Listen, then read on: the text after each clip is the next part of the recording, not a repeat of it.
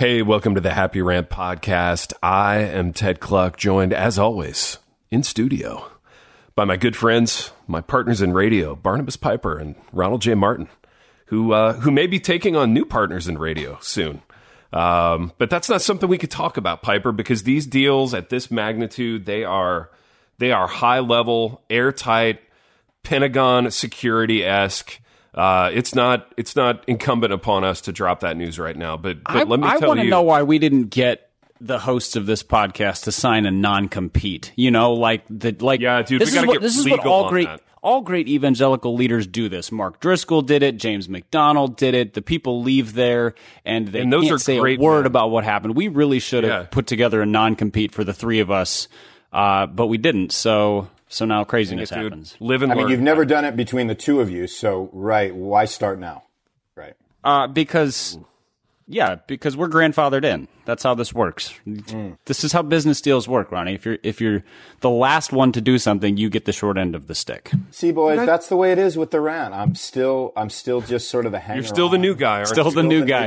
Still, I mean, it's only been 5 years. You know what this is like? You moved to small town America. You could live there for 40 years and you'd still be the new guy to somebody. That is so I know, true. and that's why I despise my very existence. We're nothing but a small town pod. You know what? See, I want to be a big city pod, though, boys. I don't look at us like a small town pod. I don't want to embrace that reality. I don't want to be one of those new school Pirates of the Caribbean. I do want to be one of those new school Pirates of the Caribbean pods, and I think of HR as that. By the way, you're about to be one, though. You know what I mean? In a way, we can't talk. I don't know what you mean, Big T. Yeah, exactly. Actually, I have no clue what you're talking about. As we discussed off the air, I don't know what you're talking about. It has to do with a huge media conglomerate and a best friend, and that's all I'm going to say. Piper, and it's great that nobody's going to hear that because this will be the first time, unlike you, on a weekly basis, that I actually edit something out. There you go, baby. Oh, no, here's the thing. You ask me to edit it out, and it's completely up to my discretion whether or not it happens. So good luck with that. No, we should edit Boys, we're having denominational differences today on the pod. I just want to let our listeners know that right Dude, now. High security, high level, these deals. We don't want to do anything that would sacrifice the deal. Piper, speaking of deals and speaking of new relationships, new endeavors in business, it is literally raining sponsors on us right now. And why don't you tell us about one or both of them?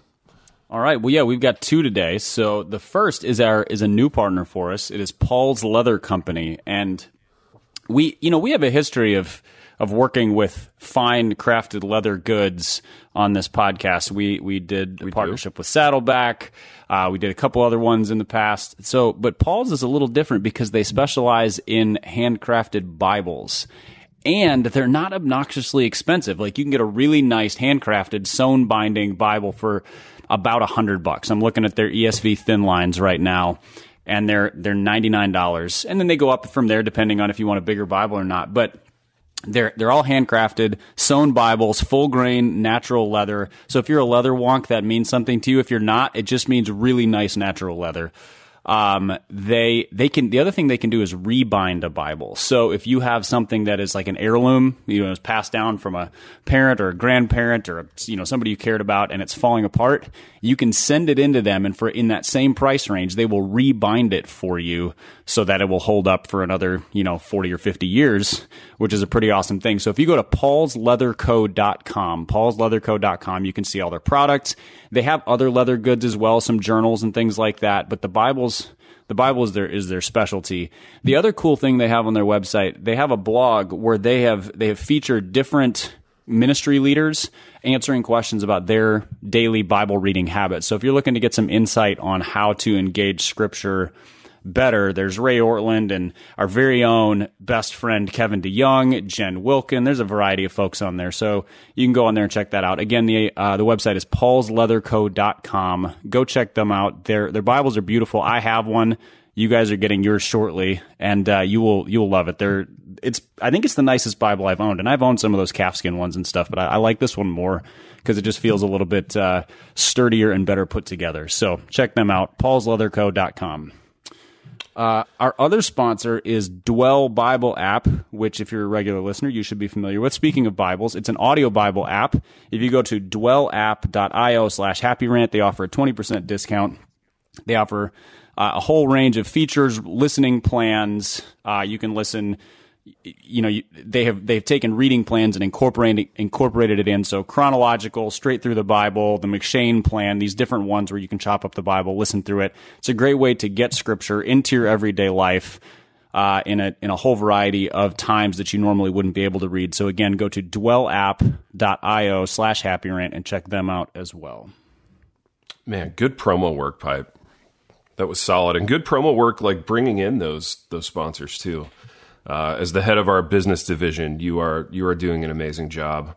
And I have a question for Ronald. Okay, I have just a probing question. I'm going to put him on the spot a little bit. No context. Yeah, this is a no context question. Would you start? And I want you to base this on their names. In fantasy football this weekend, would you start David Johnson or Devontae Parker? David Johnson or Devontae Parker? Don't think about it too much. I might be multitasking a little bit while we do the program. Try not to think about the matchups and their history and all that, Ronnie. Just the names.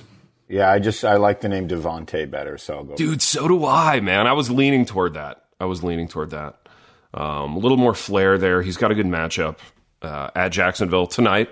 Recording this on a Thursday, so thank you, baby. That's good help on the fantasy football tip right there. So, boys, if we can't talk about Ronald's big new deal, what can we talk about? Absolutely nothing. Yeah, nothing. There's nothing going on in the world right now. Let's talk about nothing. I want to talk about zero. All right. This is sort of the Seinfeld of podcasts. Yeah. This will be only the 97th time we've done this. What could we talk about that would be offensive to no one? I mean, I have a book releasing next week. We could talk about that. Yeah, Pipe, I got it. I got it in the mail. Yeah. Oh, good. I'm glad you finally got yours. And I didn't get mine until yesterday, so I was glad to see that other people were getting theirs. Did you get yours, Ronnie? Yeah, I got it. But you're the author. You don't need it. You have a PDF somewhere. You're good. You know? Well, sure, but how am I supposed to Instagram photos of this thing if I don't have the thing? I mean, you just take the photo that the pub already released of it. You're good, man. You're good. Okay, so I have a question.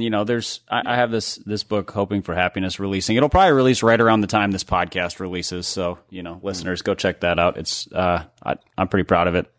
But I have a question for Ted in regards to book launches, considering Ted doesn't like social media, doesn't like marketing, doesn't like self-promotion, doesn't like endorsements.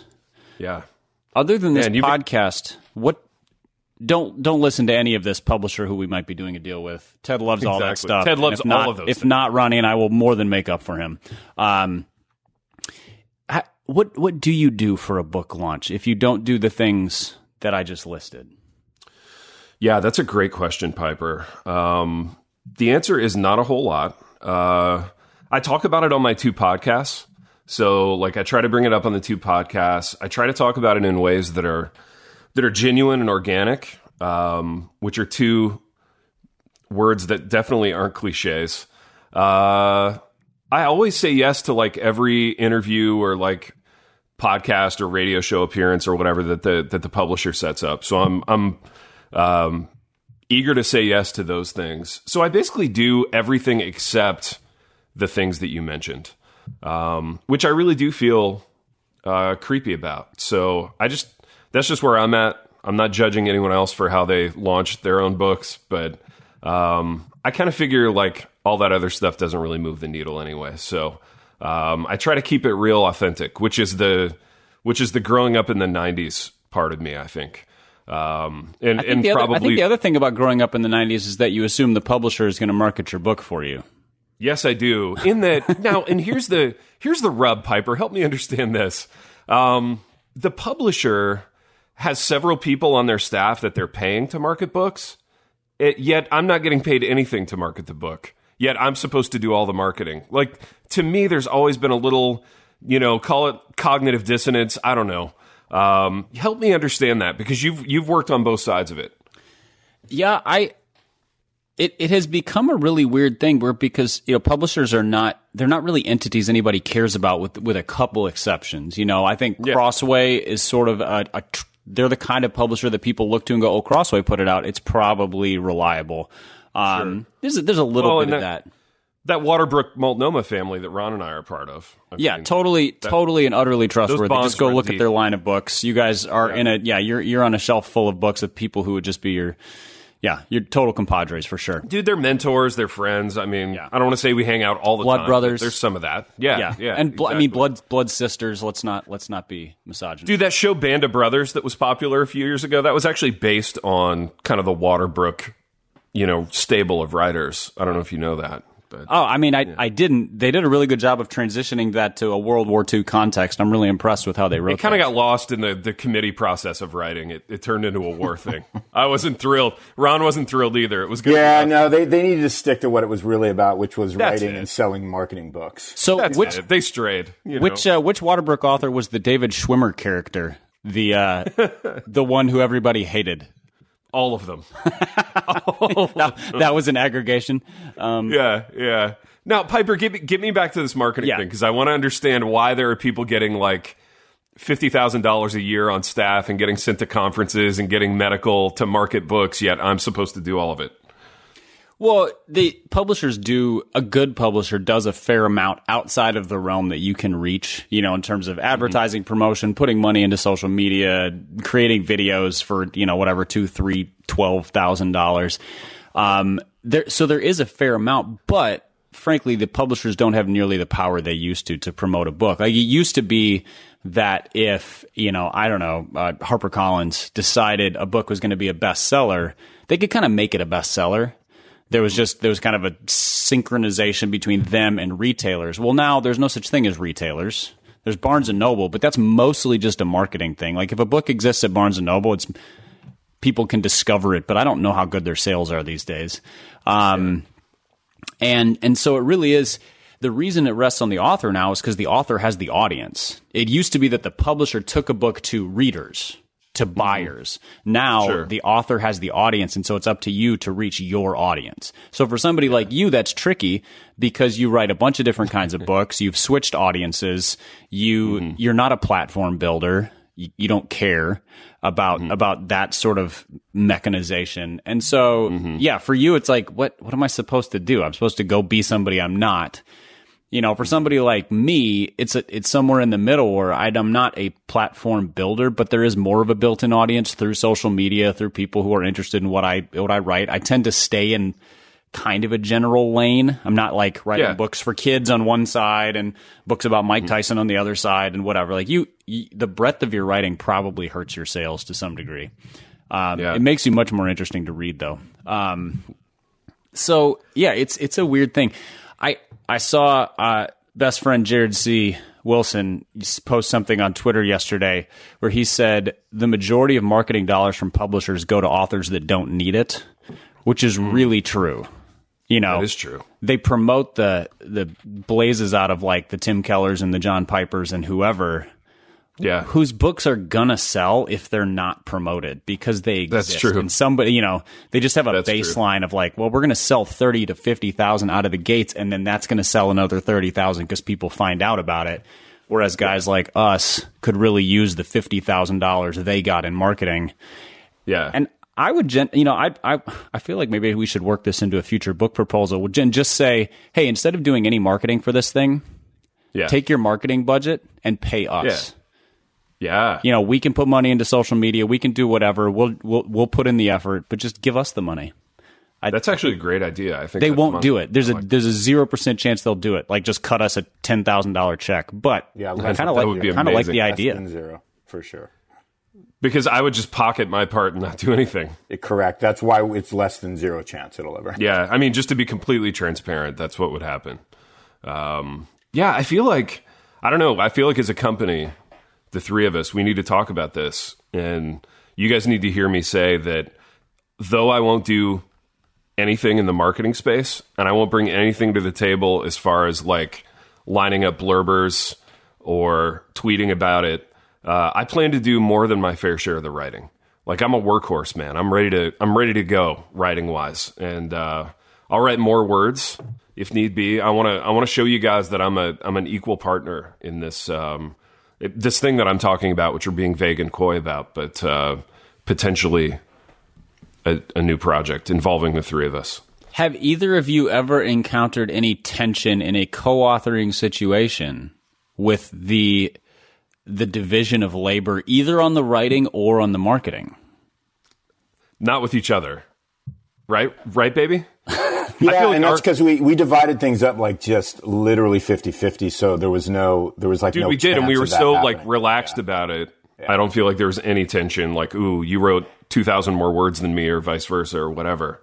Yeah, and T, we also did that kind of thing where we sent each other our chaps, and we sort of said, hey, just free reign, go over it, you know, give thoughts, do some edits. So we were pretty loose about it with each other too. Dude, we were, but we're both kind of like the same kind of writer, I think, in that we're both pretty hands off other people's work. Like your vision of how it's supposed to come out of your head, like I trust that that's the way you want it. So it's not like I was going to roll up my sleeves and rip it to pieces. Yeah, and vice versa. Plus, that would take a lot of extra work that neither of us care about. Exactly, dude. There's a reason we want to write half a book, right? I don't sign up to write half a book so that I can write a whole one. And by the way, when you sent me over those PDFs of your chapters, to this day, I've never read them. So everything's cool. To this day, I have no idea what you said. I had no idea what you said on the half of each of those books that we wrote It could together. be rank heresy, and I wouldn't have known. That's how much I trust your writing. By the way, when people ask me about it, I say it's really the best part of the book. Dude, now, was this a long game? Are you like an emergent church guy, and you sneakily, you knew that I wouldn't read any of your PDFs, so you snuck it all in there? Yeah, 100%. Absolutely. Yeah. Long game. That's it. That's a little bit. I mean, that really sets the tone for how this podcast works, too. I mean, you can't sneak heresy past when we're just recording necessarily, but do either of you ever remember what we talk about on past episodes? Not one word. Not really. Other than the word like the or and. So do you have the occasional experience where somebody comes up and they're like, hey, I was listening to your podcast. I loved the episode about whatever. And you're like, huh. But to the negative. We talked about that? Oh, they come up and say, I didn't like the episode? I probably ask, like, what did we talk about? I probably ask that question 3 times a week. I've had people call me on things and from episodes from literally, fellas, like 2 years ago. Dude, so now, Ronald, this is fascinating because it's because you're a pastor, man. That's the problem. But you're getting blowback that, like, I'm not getting. Well, right. So check it out. So they use it. So I'm going to be kind of vague here, but like I've had it used as a weapon against me. So what happens is people maybe have an issue with me in regards to a particular thing. Yeah. And they'll say, and I really, and part of it is that I really struggled with something you said, and they'll say something I said. I'll say, what did I say? I don't remember saying that. And they said, well, it was on that podcast you do from like 2 years ago. And I'm like, wait a minute. You literally went through all these pods to find this thing from 2 years ago. And then it'll be like, yeah, and it was on this topic, and you guys are talking about this, and I'll have to say, well, that was probably the other guy that said that, because, and again, I might even agree with him. Frankly, it was probably me. If you're in trouble for something, like, there's an 87% chance it was something I said. Yeah, it was actually 100% chance because it was you, Pipe. so ironically enough, we're going to be a little less vague in this moment, in that it was absolutely you. But Pipe, here's the thing. Like, I still, even though it didn't help me, I still defend you. I said, well, I actually agreed what he said, on that particular topic. I said, dude, I'm struggling right now with a podcast that I don't have any recollection of recording from 2 years ago that you went out and like kind of went through the archives and sought out. I go, that's what I'm struggling with right now. Man, cancel culture takes a lot of work, doesn't it? Oh, these are workhorses to spend that kind of time and do that kind of work. Workhorses. They're ready to go, man. I mean, so that has happened to me, not a lot. It's happened to me a couple of times where people have come back and said, hey, that one thing you said that I literally, and I'm not trying to be intentionally like vague, right? But I've just been like, I don't remember saying that. I'm not saying you're lying, but I have I don't even remember the ep. Like, I don't remember, and this will be like on a Friday, and it'll be like, we recorded yesterday. I can't tell you one word I said other than, hey guys, and the words like the and it or something, like, because I know those words were used. I don't remember anything, Yeah.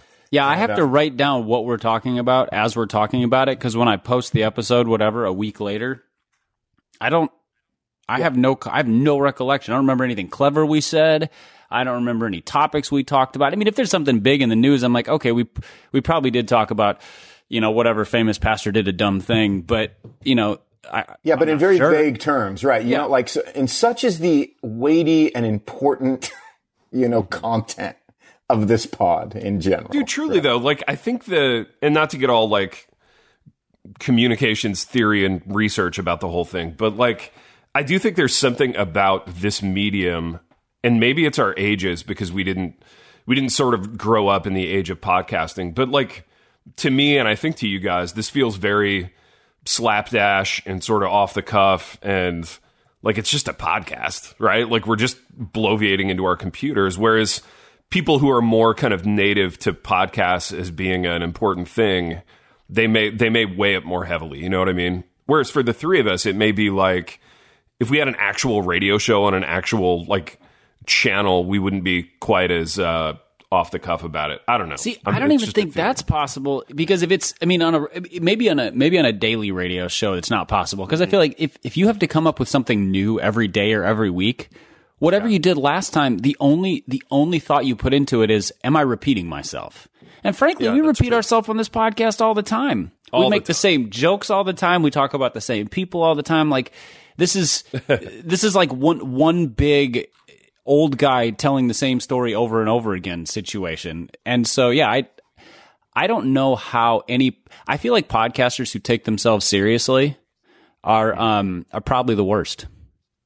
Like, I think, right. And I think that's been our platform though too, Pipe, is like, can we be like three guys within a particular tribe that act that like don't just say they don't take themselves seriously, but like legitimately like do not take themselves seriously, nor take all the stuff surrounding them seriously, even if some of the content or the foundational content undergirding it all is serious. But the responses and the reactions and the stupid things that are done, I mean, we're all a part of that, and we're okay with that. And I think that's the difference, is we're okay with being part of this ridiculousness that surrounds everything that we do. And there's a lot of ridiculousness that surrounds it.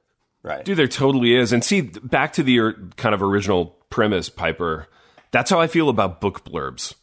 I feel like this is the dumbest, most like ridiculous, insincere moment in American life. Like, how can anyone take this seriously? Yet it's like this. It's this sort of pristine part of the like getting a book deal process where you have to curate this like unbelievable list of people with whom you have a shallow relationship. Well, I think a book blurb is like it's like a diploma. So if you graduated from an elite school, people don't look at it. People don't look at that and go, "Well, what was your GPA? What was, who was your favorite professor? What did you study? What was your senior capstone?" They just look at it and go, "Oh, Yale, nice. That's impressive." Yeah. That is a book blurb. They look at the list of names and go, "Oh, famous people, nice." Randy Alcorn, not too shabby. So it really is just like it's a collection of reputation. That's what book blurbs are. It's just you're just collecting other people's reputations, kind of like you collected a diploma from a school with a reputation. Right, and I also look at it like this though too, right? So we're in this particular moment where you got guys that are on the reservation, off the reservation. So I'm not really concerned. Like, so let's just use your new book, right? So the fact that you have Randy Alcorn, writing a foreword for your book, that's something that tells me something about the trustworthiness of the material. And so, so if a book title or a subject matter looks interesting, and you look and you either see a bunch of people you've never heard of blurb it, or a bunch of people that are suspect in terms of their theology and those types of things, it kind of, it doesn't mean I wouldn't buy the book, but it also makes me have a particular kind of reservation, knowing, all right, I got to fine tooth comb this thing a little bit. Whereas when I see a Randy Alcorn, forwarding your book, it kind of gives me that particular level of confidence and trust that like the material in it is legit. So I mean, basically, if I had just gotten him to say, "I'm Randy Alcorn and I approve this message," that would have been easier than having him read it and write a foreword. Yeah, 100. That would have been enough. You went way too far. It would have accomplished the same thing. Yeah. Okay, Ronald, so put on your... a quick counter question Yeah. To Ronnie's comment.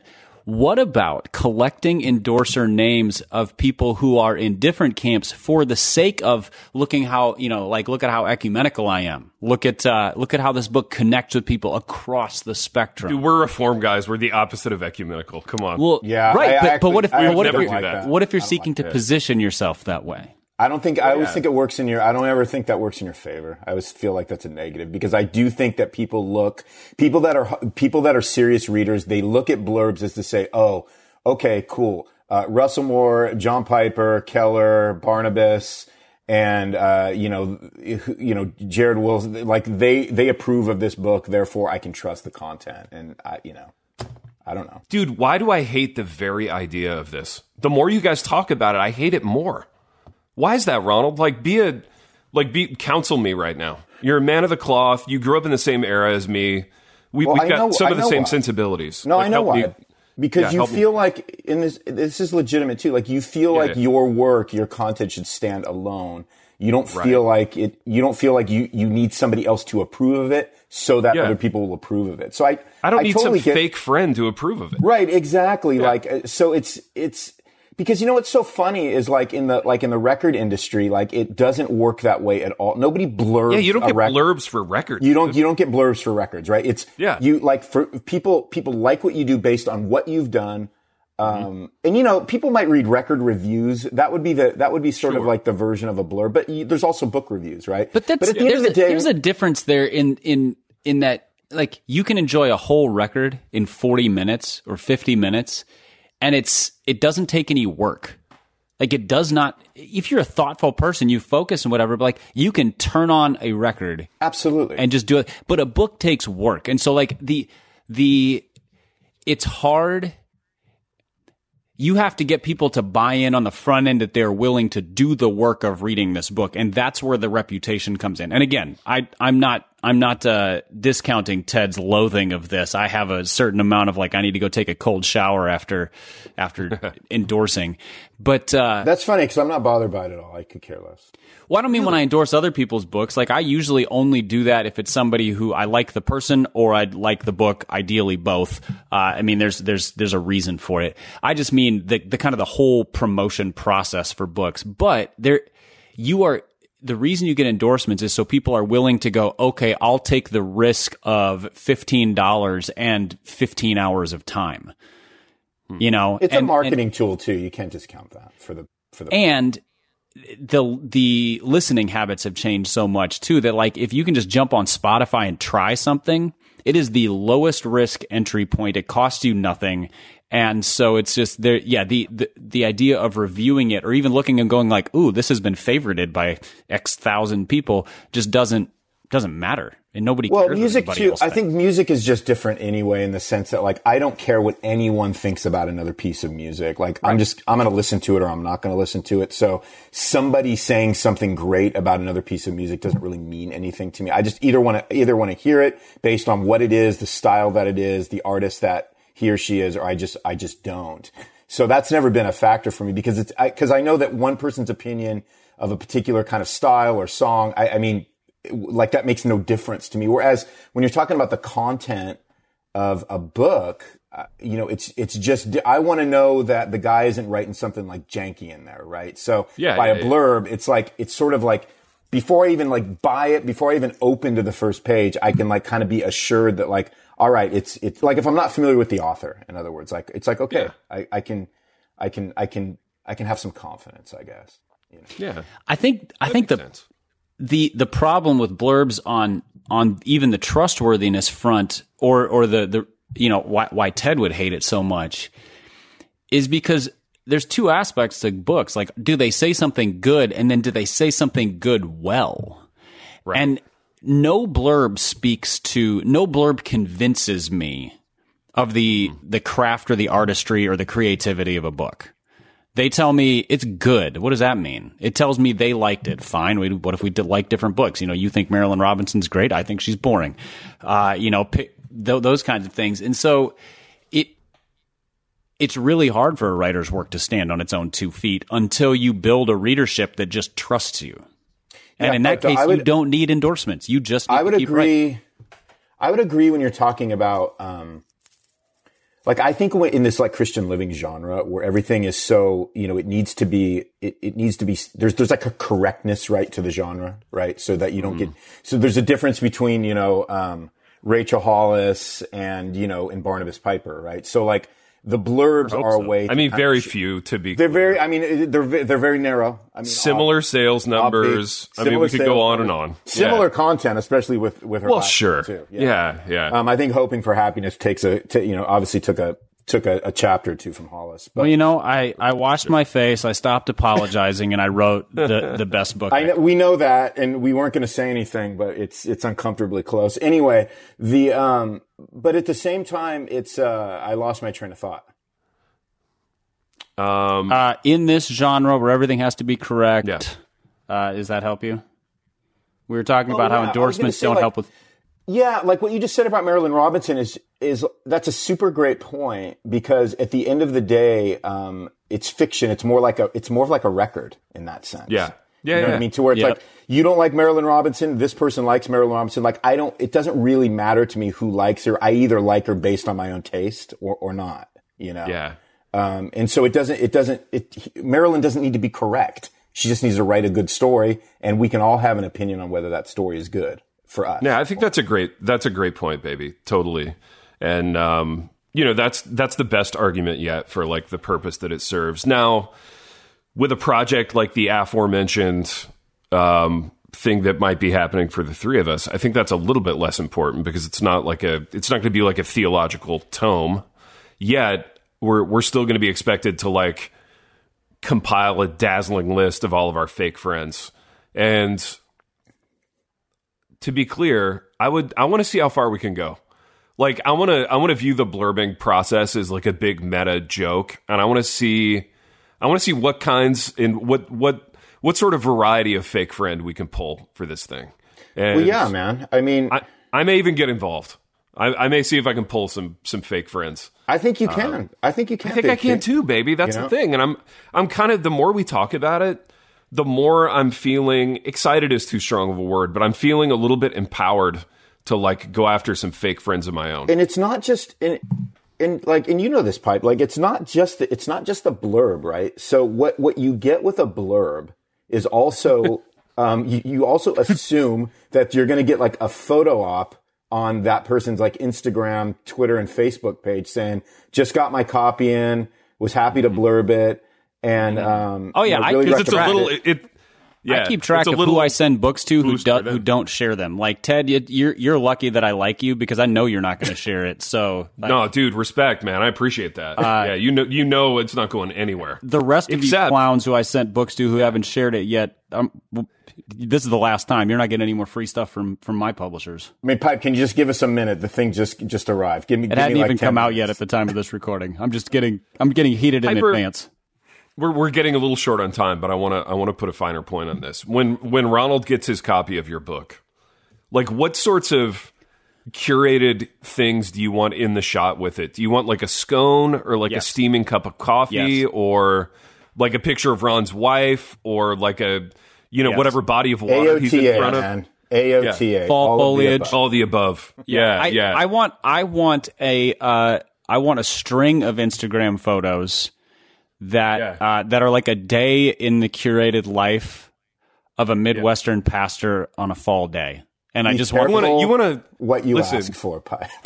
Ronald, here's the assignment. Be careful what you ask. Be careful. Okay. I want a photograph of that book in the same pose that Jared C. Wilson was in front of that little brick wall in Ashland, except in Jared's place will be the book. Yeah, absolutely. You know what I'm saying? Done. I want Ronald in the same outfit. Same outfit, same everything, same mural, except in Jared's place goes Piper's new book. Consider it done. I might even tape it on the wall under the wings. I would love that, dude. Oh, let's get tape involved. Tape is underrated. My favorite in this day and age. There's nothing really. I would say today. It's Thursday. What's the date, man? It's September 24. I would say I have one goal today, and that's to literally make myself just the object of marketing decadence for hoping for happiness. Can you hang a TJ Maxx tag on the book? I mean, you have to. Can you put a little pair of khaki shorts on the? You have to talk to Jared C about those kinds of things. You know, I don't even. You say TJ Maxx and I say TJ who? You know, TJ Timms. Right. Like I don't know. Who it's you're a little low end. It's a little utilitarian for Ronald. Yeah. What about like a pair of Docksiders on the ground underneath, just like in memoriam of that moment? That's it. That's Pipe. You're gonna be. I'm gonna make you proud. This is gonna cement our friendship. I'm gonna come out with a series of photos of HFH that is just gonna be mind-boggling for you. This thrills me. You just turned my day right side up. All of that anger I was feeling at those people who had dropped the ball. Well, Ronnie's going to make up for every bit. I'm going to do my best. Speaking of dropping the ball, Ted, if you send me photos of like my book in shoulder pads or something, we can. Dude, I'll do that. We can push those from the Happy Rant account. So like, we can get the correct personal flavor from both of you. Well, absolutely. Consider it done, my friends. Oh, you guys are the best. Man, look at that. Look, the thing just hit number 1 on Amazon. Just us talking about it, Ted. It hit number 1 in a category they made up just so I would post that it hit just so you would hit number 1. That's Absolute. right. Every single author of a Christian book hits number 1 in a category that no other books are in. I've always wondered that, Pipe, and not that I don't know how that works. It's just I've always wondered like why people repost the number 1 thing when they know it's not really number 1. It's a fake category. I don't think they know. To me. Oh, they don't know. Okay. I don't think most people realize that Amazon messes with you. Yeah. Well, I just saw The Social Dilemma, so I know that now, like, better than anybody, you know. Well, was that thing good? Oh, dude, it was so epic. You've got to see it, T. Dude, we're watching the thing about the Space Shuttle Challenger. Yeah, I want to watch that too, but watch Social Dilemma. It's really, man, it really is epic, for sure. Nice, dude. Yeah, the Space Shuttle thing is epic as well. Have you seen it already? I'm like 3 eps in. I don't even know how many eps there are. This is a Maxim Cluck production, man. Shout out to Maxim. He wanted to watch it, so we started. We dove in together a couple of nights ago. It's super riveting. I want to see it. Social Dilemma though is just like 1 ep, so it's just like an hour and a half, whatever it is. So it'll be quick to get through. Nice, man. I'll check it out for sure. Boys, this podcast has been a social dilemma, hasn't it? Dude, no, I want to go 2 minutes on one more thing. One more incredible thing that I just watched that I'd never seen before, and I'm ashamed. Al Pacino, 1992, Sin of a Woman. You never saw that? No, I'd never seen Sin of a Woman. Oh, dude, me and my wife still we still have lines from that movie we like quote to each other. Oh, for real, man. That movie is so good, and it's a great fall movie. Yeah. It's a great, like, swanky New England boys' school movie. Oh, yeah. It hits Mount Rushmore in a lot of movies that they made back in that day, usually starring like, you know, Matt Damon and other people like that. A bunch of floppy 90s hair kids, you know. A bunch of frat boys that accidentally became actors. Exactly.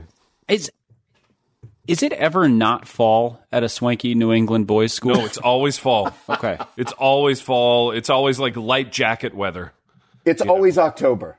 Yeah. It's always October for frat boys.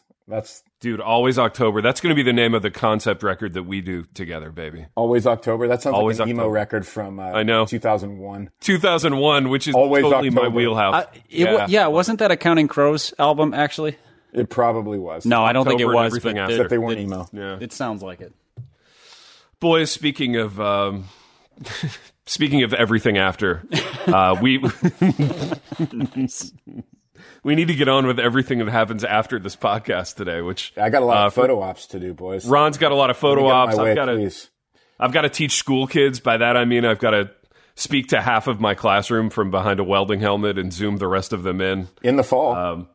In the fall. Like, think swanky New England boarding school, and that's kind of the experience that I'm going to be living today. Think of, man. Dead I poets. know it, baby. Except it's not swanky or New England. Or I mean, other than those minor details. Yeah. Exactly.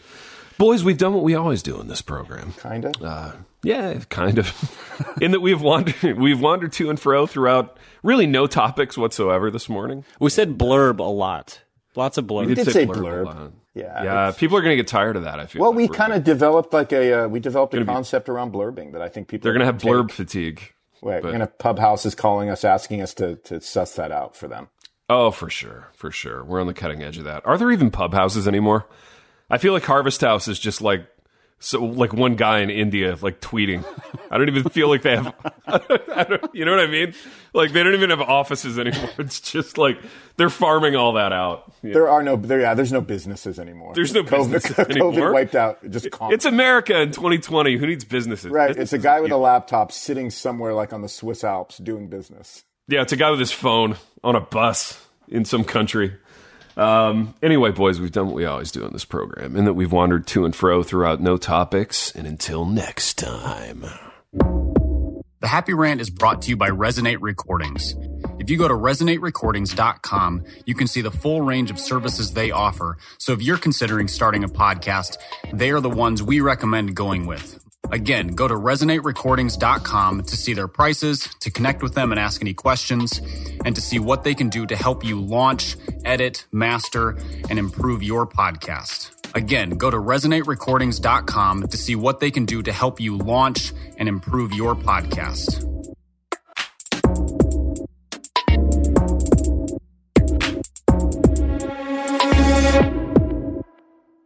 Want to learn more about God and His will for your life, one verse at a time?